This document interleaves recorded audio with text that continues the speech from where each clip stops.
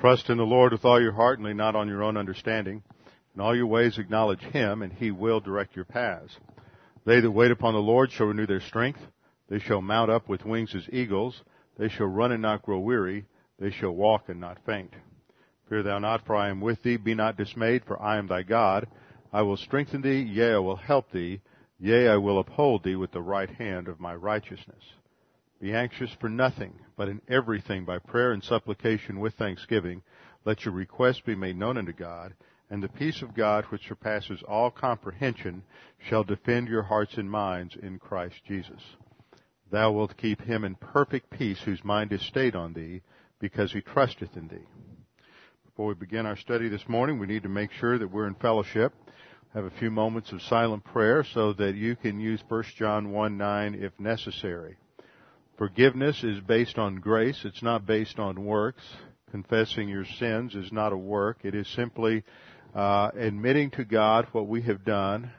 And underneath the process is a recognition that Jesus Christ has already paid the penalty for every sin. So we're not trying to impress God with what we're doing. We're not trying to impress God with our remorse or sorrow. We're simply following the same procedures outlined from the Mosaic Law all the way through, and that is that for a priest to function, he must be in fellowship with God. So we'll have a few moments of silent prayer, and then I'll open in prayer. Let's pray.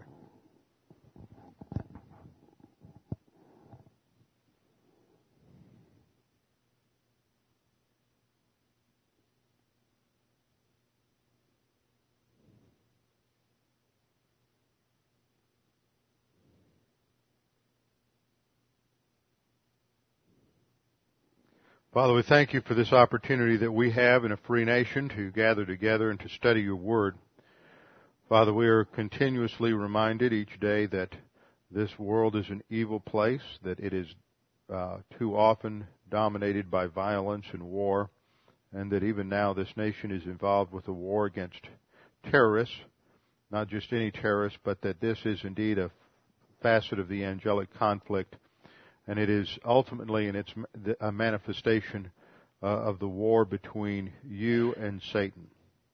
Father, we pray that as our nation seeks to defend these shores and defend our security and our safety, that you would give our leaders wisdom, that you would give courage to our military leaders and to our military men and women who are serving overseas, that you would confuse the enemy and confound the enemy, and that we might have victory over them. Father, we continue to pray for the health of our leaders, especially our president, that you would give him clarity of thought and objectivity of thought.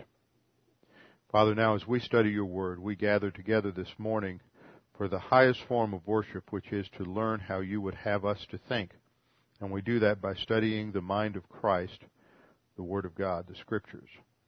Father, now as we study these things, we pray that you would help us to understand them, to see how they relate to our own thinking, our own situation, our own circumstances, that we might not only learn how to think, but we might apply these principles in our own lives. We pray this in Christ's name. Amen. Open your Bibles with me to 1 Corinthians. 1 Corinthians chapter 1, verse 10. Now, the first 9 verses of 1 Corinthians give us the introduction. We have the salutation in the first verse where Paul is addressing himself. The Apostle Paul is addressing himself to the church in Corinth. This is a church, as we have studied, that he founded. In Acts chapter 18, we studied the situation as he came down the Greek peninsula. He went to Athens, where he had very little response to the gospel, and then he went from there to Corinth. He spent some 6 months there in Corinth, or a couple of years in Corinth, where he began to teach in the synagogue, and then he was kicked out of the synagogue, and he went next door and started a church in the house next door to the synagogue there in Corinth. He addresses them in the first 9 verses in a unique way. He begins with thanksgiving, and that thanksgiving focuses on what they have in Christ and what we have in Christ. It's the same thing. Every believer gets the same package. the same assets, everything we need to face any situation, any problem, any difficulty in life. And what we're going to discover in this epistle is that the Corinthians face just about every problem that people face in life, and they usually handled them the way most people do, and that is in a wrong way. And so Paul had to straighten them out. And that's to our benefit because we get to listen in on his correction for them and his instruction to them and see how he handles it. Now, this is, to me, it's fascinating as I'm going through 1 Corinthians now to look at this from the framework of problem solving. And that is that there's a problem here, and how does Paul handle the problem? And it's not the way that most of us handle problems, or most of us would think you would go about having a problem. Now, when we come to verse 10, where we begin the first major section of this epistle. It covers verse 10 of chapter 1 down through the end of chapter 4. And it is usually described as dealing with divisions in the church. And that's sort of the occasion for this remark, is because there are four factions or four cliques within the congregation that are vying with one another for power. The interesting thing is the way Paul handles that. Now, any church, any group of people, any company, any business has a tendency for people to congregate together around certain leaders. Sometimes that's just normal. It doesn't have to be something that's negative. Sometimes you have cliques that form, and when those cliques begin to emphasize exclusion to other people, that's when it becomes bad, or you feel like, well, you just can't ever get to know certain groups, or some groups move into some sort of control situation where they make most of the decisions or affect most of the policy making and nobody else has any input. That's when it becomes bad. But every time we have a group of people get together, there are always problems eventually. That's because we're all sinners and everybody has a sin nature. And when people are operating on arrogance, eventually there's always going to be a breakdown in relationships, and there's always going to be problems. Now, the way modern man, and especially a modern American, wants to solve a problem is we want to get people together. We want to sit around the table. We want to find out, let's open up some manner of discourse, find out what your real problems are, what your concerns are, what you're sensitive to, and find out what the other person's problem is. And we get into this kind of an interpersonal dialogue based on all kinds of psychological models of human behavior. Now, the problem is most of us don't realize that this whole approach to problem solving in interpersonal relationships or conflict management they call it, is always grounded on this psychological framework of looking at human behavior. Notice here we have a church that is having some major conflicts and schisms in the church, and we'll look at the degree of that in a minute. But I want you to pay attention to how Paul handles it. I mean, this is the divine viewpoint strategy for handling interpersonal problems. And he doesn't do it by having people sit around, hold hands, go through some sort of sensitivity training.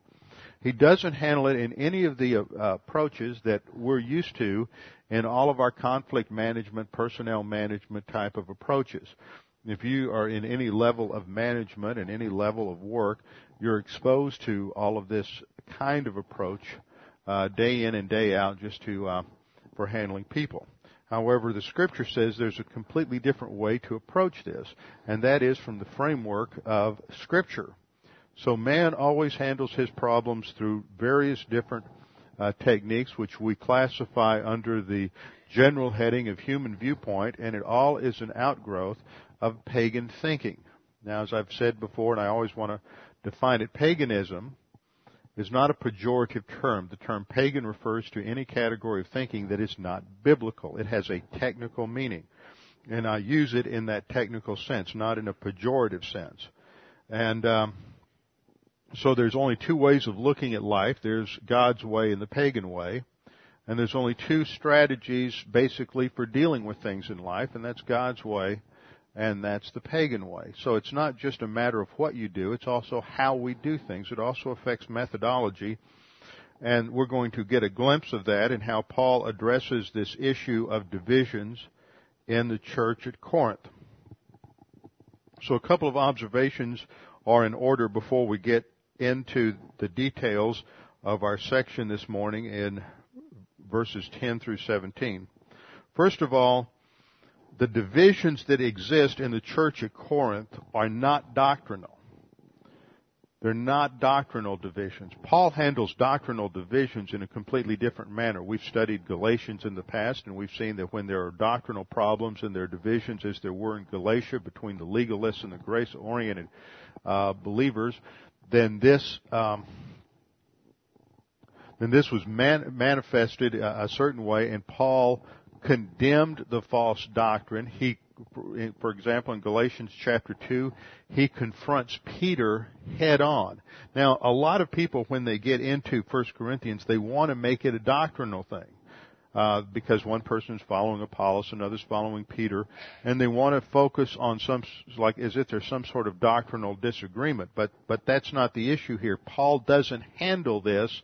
If you carefully read 1 Corinthians 1 through 4, there is no, Paul is not correcting any particular doctrine. What he is correcting is the framework within which this congregation is looking at their leadership. It's not a doctrinal problem, therefore, it is more of a political problem. And that's the second observation. The terminology that is used here is more often found in the language of the polis, the Greek polis. Polis is the Greek word for city or city-state. And it is the language of the polis, the language of politics, the language of civil government and the problems of civil government. He doesn't use language that is related to doctrine. And then the third observation we should make is that in Paul's correction, he's consistently stressing wisdom in contrast to foolishness. Over and over again, in fact, we will notice that a vast number of the times, of all the times that the words foolishness and wisdom are used in the New Testament, they're used in these 4 chapters. That is a major theme. When you have words like foolishness and wisdom used this much in this short of space, it says something. That's part of one of the principles of observation in Bible study is a principle of concentration and emphasis.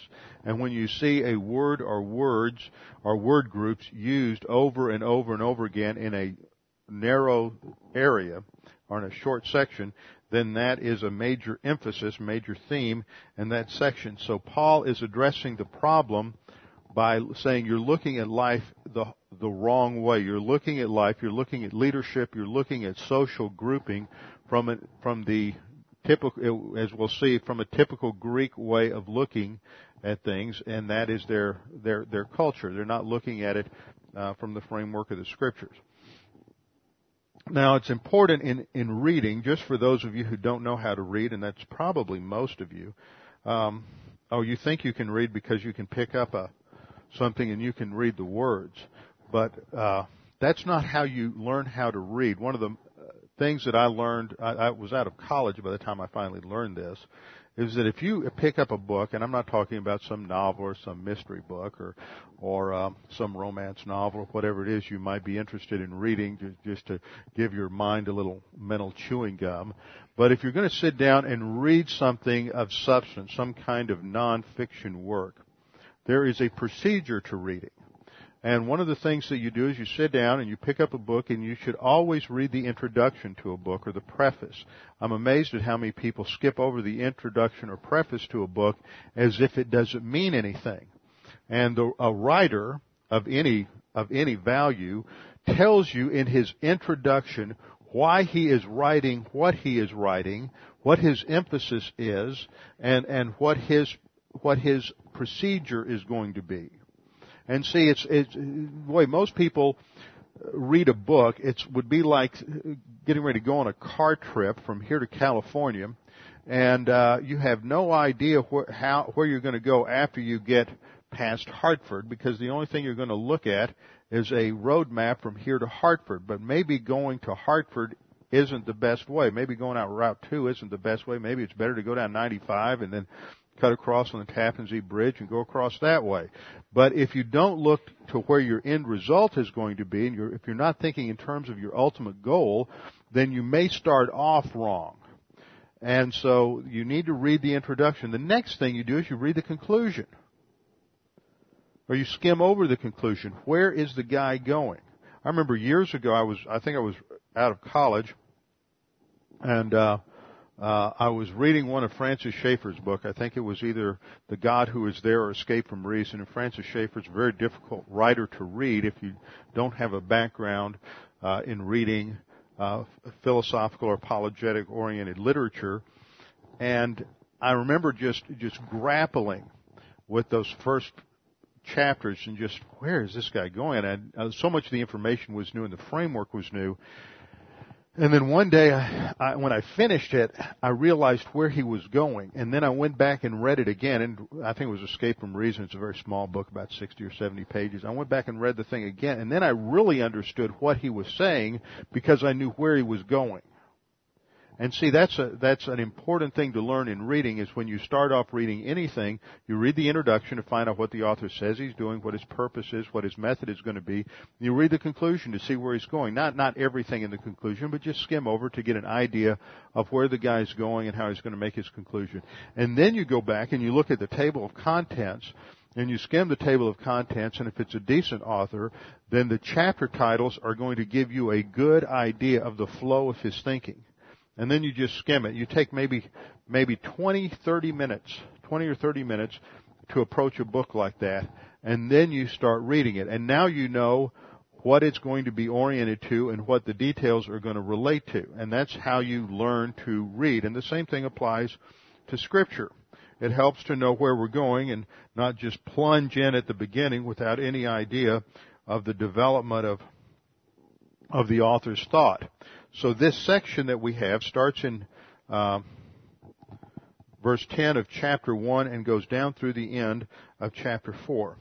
Now in verse 10 we have a plea for unity. We have a request for unity. Paul addresses them as brethren and says that he wants them to, he exhorts them, best translation is, I ask you, I request of you that you all agree and that there not be any divisions among you. And then in verse 11, he gives us how he received this information that there were problems in the congregation. And in verse 12, he tells us what these problems are, that there are 4 divisions within the congregation relating to 4 different people. Now that all seems well and good, and then when you get to verse 13, he shifts his subject. He says, well, has Christ been divided? So he's still talking about division, but he starts with division in verse 13 at the beginning, but his last phrase is, were you baptized in the name of Paul? He moves from division to baptism. Now why is that? And then by the time he spends the next 3 verses talking about baptism, and by the time he ends this paragraph in verse 17, he says, Christ did not send me to baptize, but to preach the gospel. So he ends the section with the gospel. He starts the section by talking about the fact that there are divisions and there are problems in the congregation. He moves through the subject of baptism and ends with the gospel. Now, if I were addressing, or you were addressing a problem of division, let's say you've got a classroom, you've got a group of people, and they're becoming factionalized, they've got cliques in the congregation, I would suggest that the last thing you would have done to solve that problem would be to start to focus on the gospel. But that's Paul's process. Now, we have to understand why he does it that way. What is the technique here? What's the methodology that he's using to solve the problem? And then he's going to move from the cross as defined as the real power of God in verse 18, and he's going to then begin to contrast that, the gospel as the power of God, with the wisdom of this age in verse 20. Now 10 times in these next chapters there is the mention of a fool or foolishness, in contrast to 26 mentions of a word related to wisdom or the wise or something like that. So that should tell us right away that the major emphasis in this section is going to have to do with the contrast of God's wisdom with man's wisdom, which is classified as foolishness. By verse 26, he begins to contrast divine methodology with human methodology, and this includes the whole concept of public speaking or preaching. And then in chapter 2, there's a shift to from the divine viewpoint and human viewpoint methodology to an explanation of the mind of Christ. That is the message that we have. Verse 4, he talks of chapter 2, he says, "My message and my preaching were not in persuasive words of wisdom," and that relates to the understanding of Greek rhetorical style, "but in demonstration of the Spirit of power." And at that point, he begins to talk about the Holy Spirit and the role of the Holy Spirit in revelation. And that is going to be the subject from verse 6 down to the end of the chapters, how the Holy Spirit has revealed the mind of Christ to us and how we're able to learn it. Now notice his thought flow. See, I want to give you the big picture here. We're getting the whole roadmap. He's starting off with the problem is that there are divisions in the congregation. To solve the problem of divisions and to help them understand why they need to quit this, he goes to baptism, which was the literal believer's baptism. Then he goes to the cross. Then he's going to deal with the contrast in the way in which people think and approach life, human viewpoint versus divine viewpoint. Then we get divine viewpoint from the Holy Spirit in the revelation of Scripture.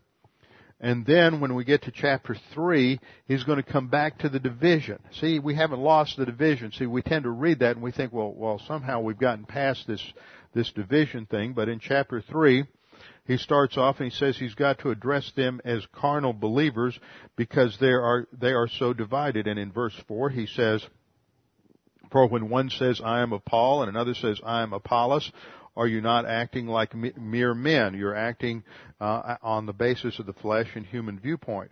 So chapter 3 begins with this emphasis on carnality and these personality cliques that are developing in the congregation, and then he moves from that into rewards in the judgment seat of Christ.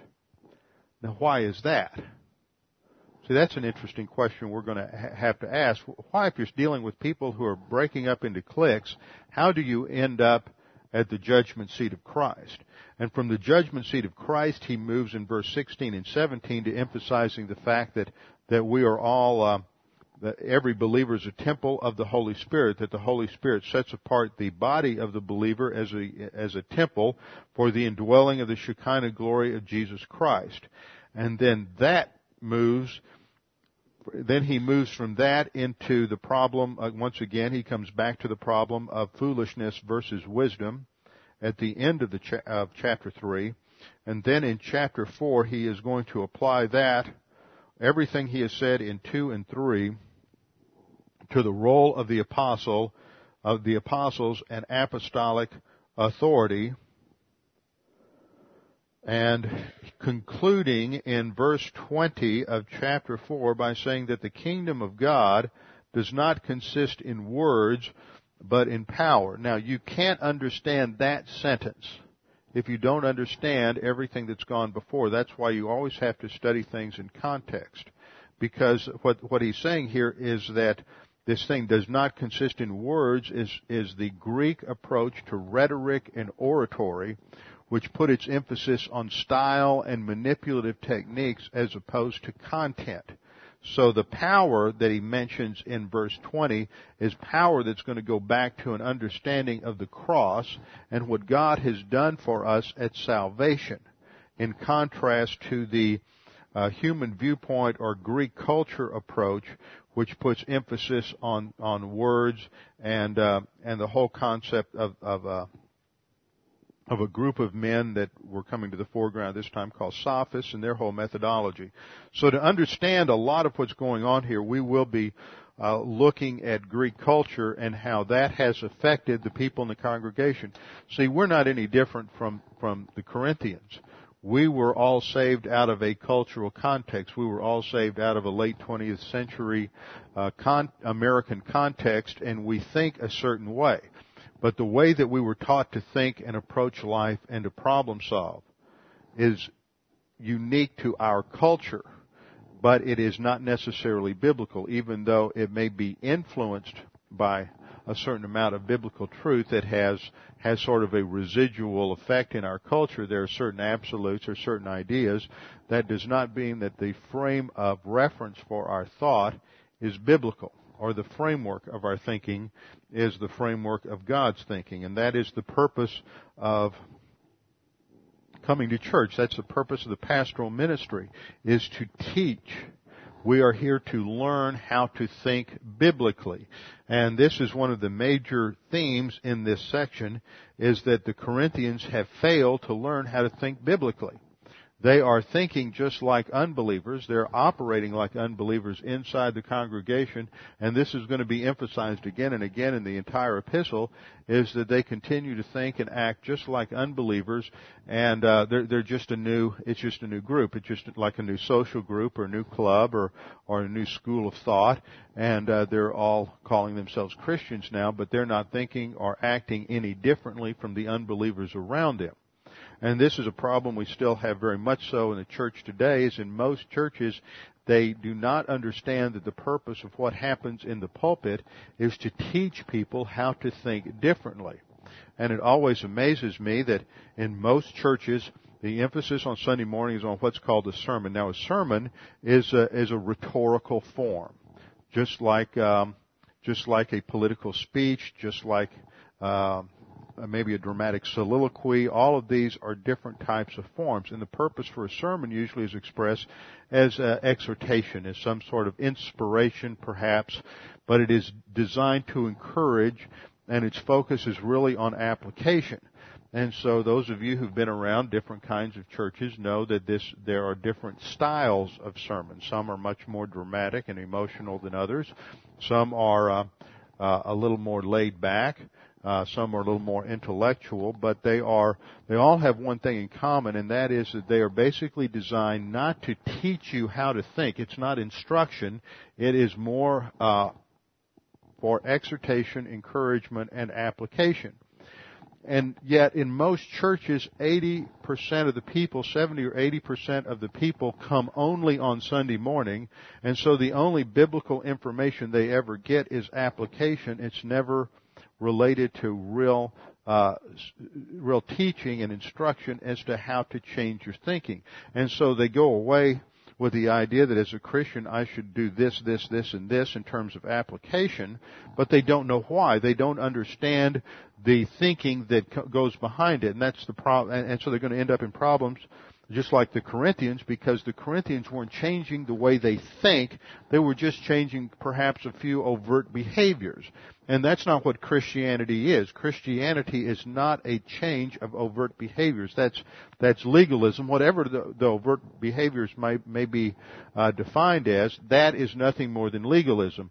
Christianity is based on a relationship with Jesus Christ and understanding the mind of Christ and then thinking the mind of Christ and having His thoughts as our thoughts.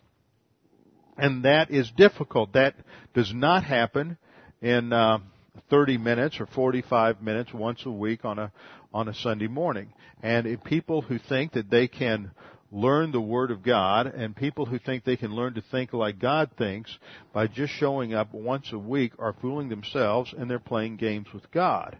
In order to think God's thoughts, in order to understand the mind of Christ, in order to be able to look at life, to be able to evaluate the issues of life, in order to have critical thinking skills that are based on the absolutes of the Word of God, takes a tremendous amount of time, because in effect what happens in the process of spiritual growth is that God the Holy Spirit is demolishing the thought forms, the value systems, the norms and standards, the thinking methodology that we developed through years of human viewpoint training.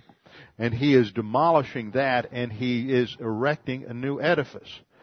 But if you don't give Him the information through the consistent and detailed study of God's Word day in and day out, then there's no tools and there's no material for the Holy Spirit to reconstruct this new edifice. And that's what is necessary if we're going to be able to live life, have marriages that glorify God, raise our children in a way that it's going to that the doctrines of the Scripture are going to have a meaningful impact on their life. That if we're going to have all of that, we have to change the way we think, and we have to change to a biblical way of thinking. So Paul has to address this because in many ways our approach to preaching and teaching and what happens in a church has been too influenced over the centuries by the oratory of Aristotle and Plato and the same ideas of Greek thought. I mean, the same ideas that influenced Greek thought. There was a problem at the time of Paul. So let's begin by looking at this first section, these first 7 or 8 verses, starting in verse 10. Paul begins, "Now I exhort you," and here he uses the verb parakaleo. It is the present active indicative of parakaleo. Now this is the verb form of the noun parakletos for the Holy Spirit, and it means literally to call alongside. It is a compound.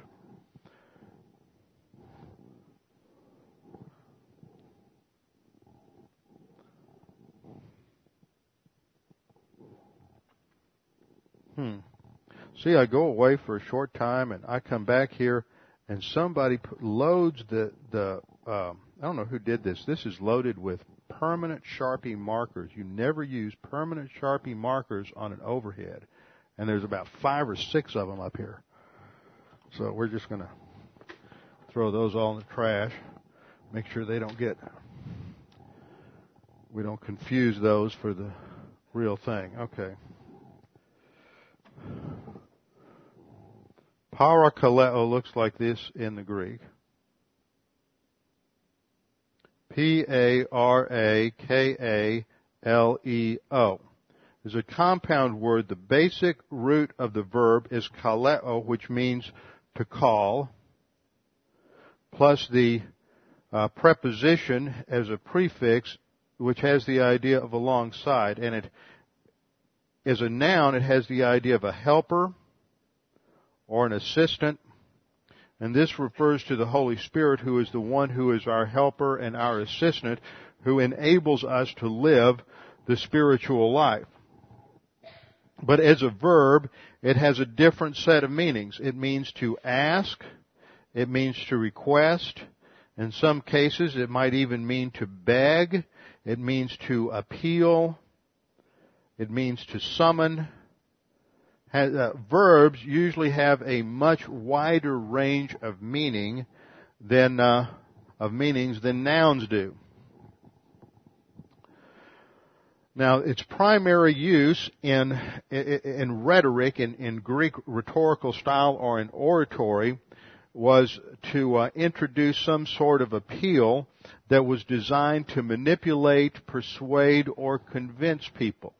But Paul doesn't use it this way. In fact, if Paul were using it that way, it would be in contrast to the very message that Paul is using it. The word basically was used in 2 different ways in the literature of the first century, and one was in this specific technical Greek rhetorical style where it's designed to have some sort of manipulative aspect to it. Or it's used simply to make a simple request, and that's how it should be translated here. It's translated, "I exhort," but that's not a good translation in the New American Standard. It should be, "I ask you," or "I request of you, brethren."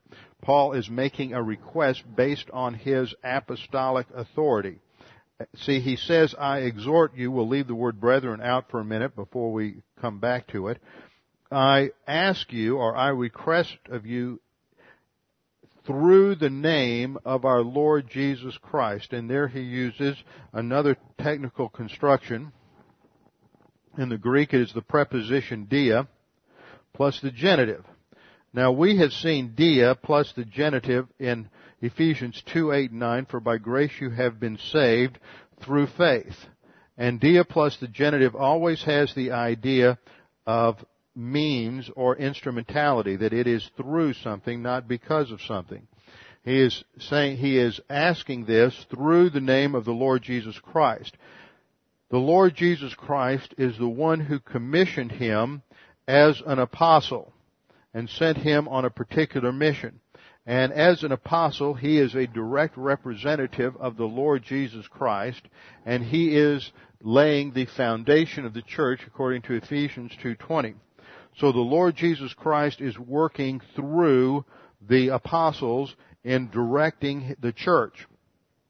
And so Paul is once again reminding them of his apostolic authority, which is a major issue with the Corinthians. They are going to question his credentials and whether he really has authority over them. And he begins by emphasizing his apostolic authority and saying, I ask you or I request of you through the name, that is, the name always indicates in a Semitic context the character of someone, because of the character, in other words, because of who Jesus Christ is, as in the hypostatic union, that he is 100% deity and 100% humanity, united together in one person forever, that he is the Savior of the world because he was fully God and fully man.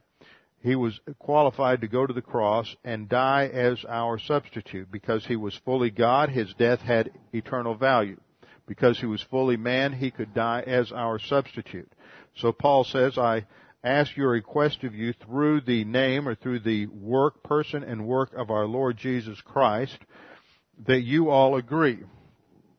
Now there's one other word here that we need to translate and make a comment on, even though it's ridiculous to even have to make, in my opinion, it's ridiculous to even have to comment on this, but we've lost this battle. See, language is becoming the tool of people who have particular socio-political agendas.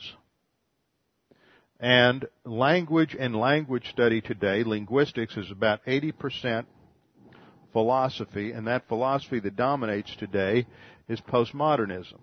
And what is happening today is something called gender inclusion.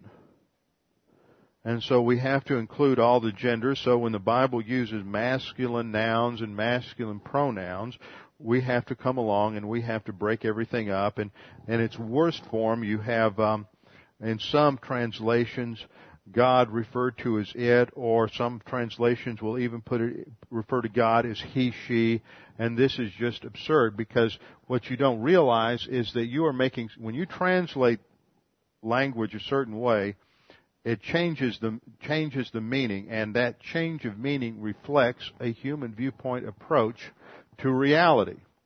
And the scriptures use, and it is not sexist to do so, the scriptures use terms, masculine terms, to refer to everyone. See, people just don't understand language. For going back to the study of language by the Romans, you have in most languages you have nouns that have one of three forms. We'll just call them X, Y, and Z. Well, the classification, the term that was used to classify these three forms of nouns, was that some were called masculine, some were called feminine, and others were called neuter. But if you've ever studied an inflected language that divides words up into masculine, feminine, and neuter, you will immediately realize that these do not have anything to do with the sex, so-called or alleged sex of the object. For example, a window in German is a feminine noun, yet windows are not feminine. A Mädchen, a young woman in German, is a neuter noun, but they're not neuter. You see, gender, which now has become because of certain people with political agendas, since the 60s, the word gender has become a synonym for sex. So you talk about a person, are they of a male gender or feminine gender, female gender? But the term gender was originally a grammatical term to indicate this kind of classification. Words have gender, people have sex, do not become confused. And see, but once you confuse that, then all of a sudden you start changing the nature and meaning of language. And so when you have certain words that are masculine, such as adelphos, which means brother, and you try to import into that sexuality, and then you start having problems. But that's exactly what happens now. So what is popular, and there's a new, Zondervan just introduced a new NIV Bible that's going to have gender inclusive language. So they're going to start translating the scriptures, which says Adelphos, brothers, which refers to men and women together. It's not just a term nobody who heard it at that time thought that it was restricted to males. Nobody who heard it when you were speaking Greek, there wasn't a woman in the ancient world who thought somehow that excluded them. That only comes about when you approach language from a certain political agenda based on the absurdities of modern feminism. But if you buy into all of the presuppositions of modern feminism, then that's going to lead you eventually to change the way you handle language, which is what's happened in America in the modern 20th century. So this is just an application of how in America we've got the same kind of problems the Greeks had. We're taking secular American culture and secular American norms and standards, and then we're importing them into the church and into the practice of translation of the scriptures. And that's just as wrong as what was going on in Corinth. So we have to be very careful, but this is the popular thing now, is to have gender exclusive language. So you'll find various new translations that come along and are going to translate this. Now I exhort you, brothers and sisters. Well, in my opinion, that's just absurd, and it begins to erode the basic divine viewpoint approach to language and the scriptures. But that's completely different subject, but is a major problem we have to be aware of today. And what underlies that is not an accuracy in handling the scriptures, but is a sensitivity that is brought to bear because of a certain way of looking at the role of men and women in our secular culture. And by going to that route, you're basically legitimizing the assumptions of feminism. And let me make it even more clear. The basic assumption of feminism is that male and female are interchangeable roles. And if you say that they're not, and they're distinct roles, even though they're equal, then in feminism, equality cannot, then any kind of subordination means inequality. Now, the reality behind that is that Jesus Christ is subordinate as the second person of the Trinity to God the Father, who's the first person of the Trinity. And yet He is completely equal. So if subordination of role means inequality of person, then you're basically saying that the Trinity can't be right. And it's another subtle assault on the Trinity. What is happening is that God defines reality, and the ultimate reality is God. And the ultimate reality starts with the Trinity. And in the Trinity, you have something fascinating. You have a multiplicity of persons, and yet they are one. So you have in equality in the ultimate reality of the universe, both multiplicity, plurality, or what we might call diversity, and equality, and they're equal with one another. Now, one of the biggest problems I've ever faced philosophers is how do you explain this whole problem between diversity and equality. And in human thought, it always goes to one direction or the other. They're always going to emphasize the one, or they're going to emphasize the multiplicity or the many. When you emphasize the one politically, you end up in totalitarianism. When you emphasize the many, the individuals, then you push that all the way out, you end up in anarchy.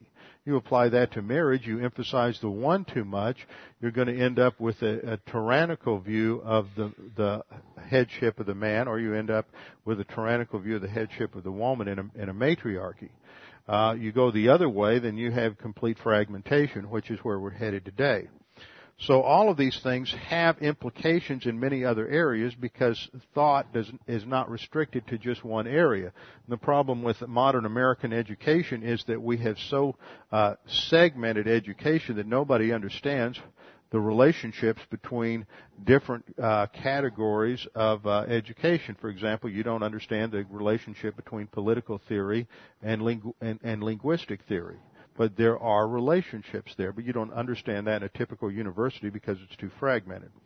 Well, we've gone far afield, so let's get back to the text. Now, I exhort you, brethren.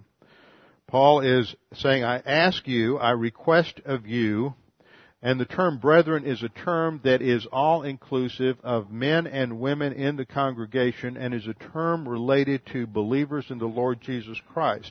So here again we're emphasizing the fact that all of these messed up, screwed up, confused, carnal Corinthians are all believers in the Lord Jesus Christ. And so Paul has authority over them as an apostle. He says, I ask of you, brethren, and through the name of our Lord Jesus Christ, that you all agree. Now, this is not in a doctrinal sense, because the issue, as I said earlier, is not talking about doctrine. He says that there be no divisions among you. And here's the Greek word schema, and the Greek word or schisma. And the Greek word schisma can refer to strong divisions, but it can also refer to just differences in thinking or differences in judgment. It was used to describe some things that were torn apart, physically or literally ripped apart. And it is also used in a metaphorical sense to describe division between people. This use of division between people can be traced as far back as Herodotus in the 5th century. It was also used by Diodorus in the 1st century BC, and then later by Clement of Rome in 96 AD when he was referring to, once again, to the divisions in the Corinthian church. So this was something that continued to go on. But notice, I don't know how many of you have been in churches that have been deeply divided over, or divided over doctrine, but they tend to split into different congregations. This is still one congregation, so the problem of divisions here is real, but it's not so deep and rigid that it is causing the congregation to split into different congregations. But there are disagreements, and there are these cliques that have developed in the Corinthian church, and Paul is writing this in about 53, 54 AD, and so even for the next 50 years, the Corinthian church is still going to be plagued by this same kind of problem. Paul says he is requesting of them that they agree and that there not be any divisions among them. Now, these divisions, as we're going to see, always come from mental attitude sins and the sin nature. Because they are, verse 11 says that Chloe's people has informed him that there are quarrels among them, and this is the same word used for strife in Galatians chapter 5, verse 20, which talks about this as one of the manifestations of the works of the flesh or the sin nature. So Paul is countering that, and he says you need to have the same kind of thinking and the same judgment. Now, the word here that is translated same thinking and the same judgment are words that are used typically in political discourse of the day, and talking about the problems that occur in local governments and when a society or a city is fragmented over what they want to do. Not a view that is uncommon today. Nevertheless, they remain in the same congregation. So the problem is that there are these schisms. Now, we don't know what they are yet, and that we wait till verse 12 to find out. But we find out in verse 11 how Paul discovered this. It did not come with the messengers that came from Corinth to request of him the answers to certain questions, but he learned of this through the grapevine, so to speak. Verse 11, I have been informed concerning you, my brethren, by Chloe's people. Now, Chloe is the name of a woman, and she is not in Corinth. But apparently she was, remember Paul is over in Ephesus at this time. Apparently she had a business, probably a trade business in Ephesus, and some of her employees, the phraseology here is not talking about a family, it's usually talking about the kind of structure that's talking about someone's employees. By Chloe's people. So apparently she had people who worked for her who were believers who were engaged in trade and were traveling back and forth across the Aegean Sea from Ephesus to Corinth. And when they were in Corinth, they would go to the church in Corinth, and then they came back to Ephesus, and they went immediately to Paul and said there were some significant problems in the Corinthian church. So he has some first-hand information from people who have been there that there were quarrels and there's strife in the congregation in Corinth. And it's related to personalities. Verse 12. Now I mean this, that each one of you is saying, I am of Paul, I of Apollos, I of Cephas, and I of Christ. Now Cephas was the Aramaic name for Peter. Now, they are not dividing up according to doctrine because, as far as we can tell at this point, there is no doctrinal disagreement between Paul, Apollos, Peter, and of course of Christ. But what we do have here is something that was typical of the sophists, that is the philosophical schools in Greece at this time. Is they tended to, remember, all these people are saved out of a pagan background. Now what would happen in the culture at large is that they would become attracted to different teachers and different personalities, and then they would develop different schools around these different leaders and these different personalities.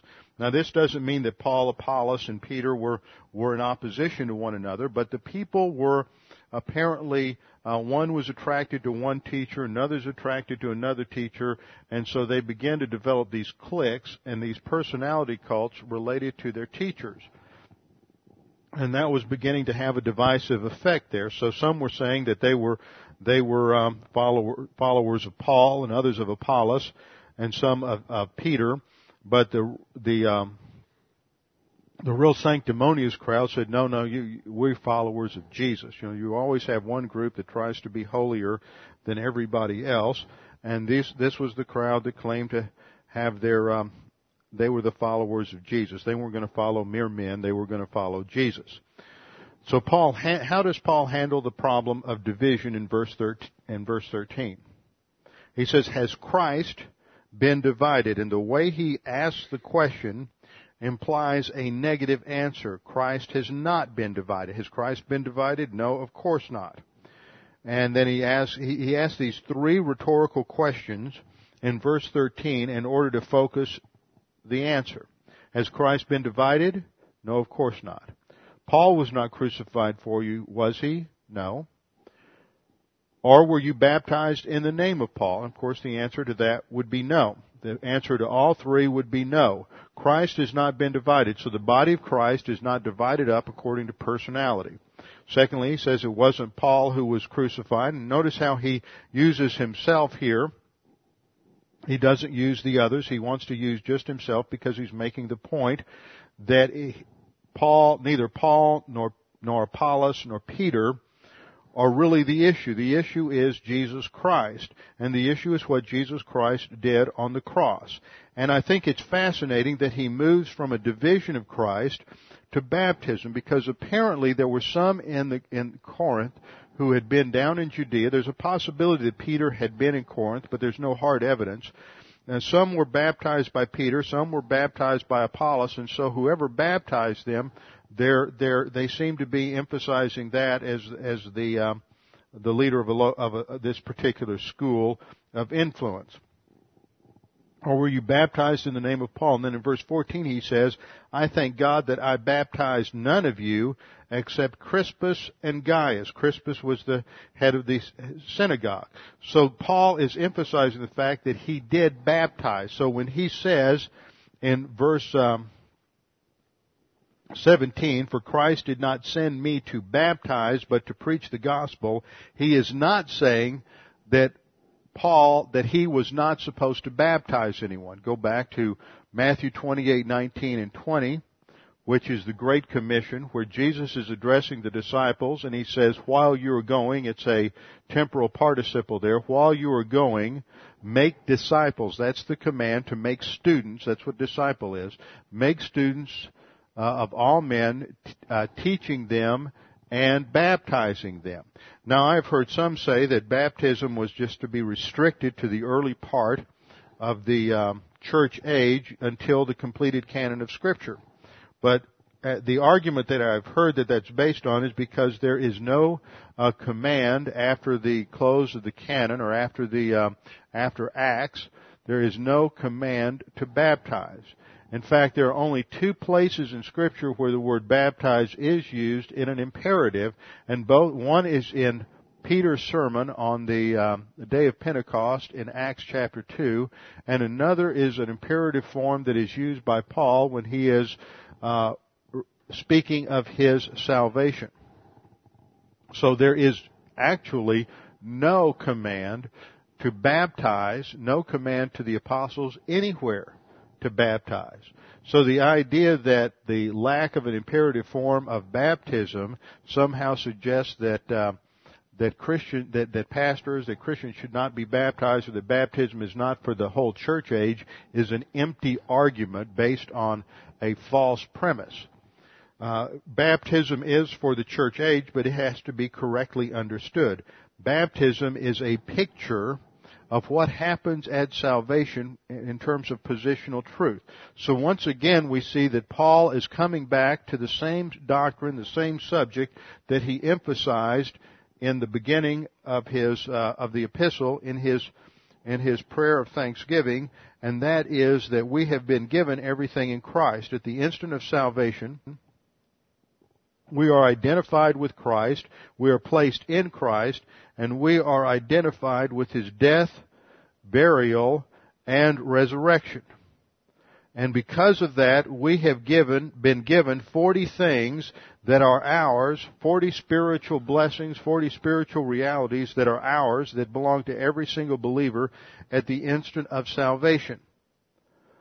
Now, in water baptism, or believer's baptism, is to be, first of all, for believers only. It's not for children, unless they have a clear understanding of their salvation. It's not for infants. And it's for believers only, and it is done by immersion. And the reason is that it is a picture, just as the Lord's table is a picture of what Christ did on the cross. The bread is a picture of the person of the Lord Jesus Christ in the fact that He is impeccable, He is without sin.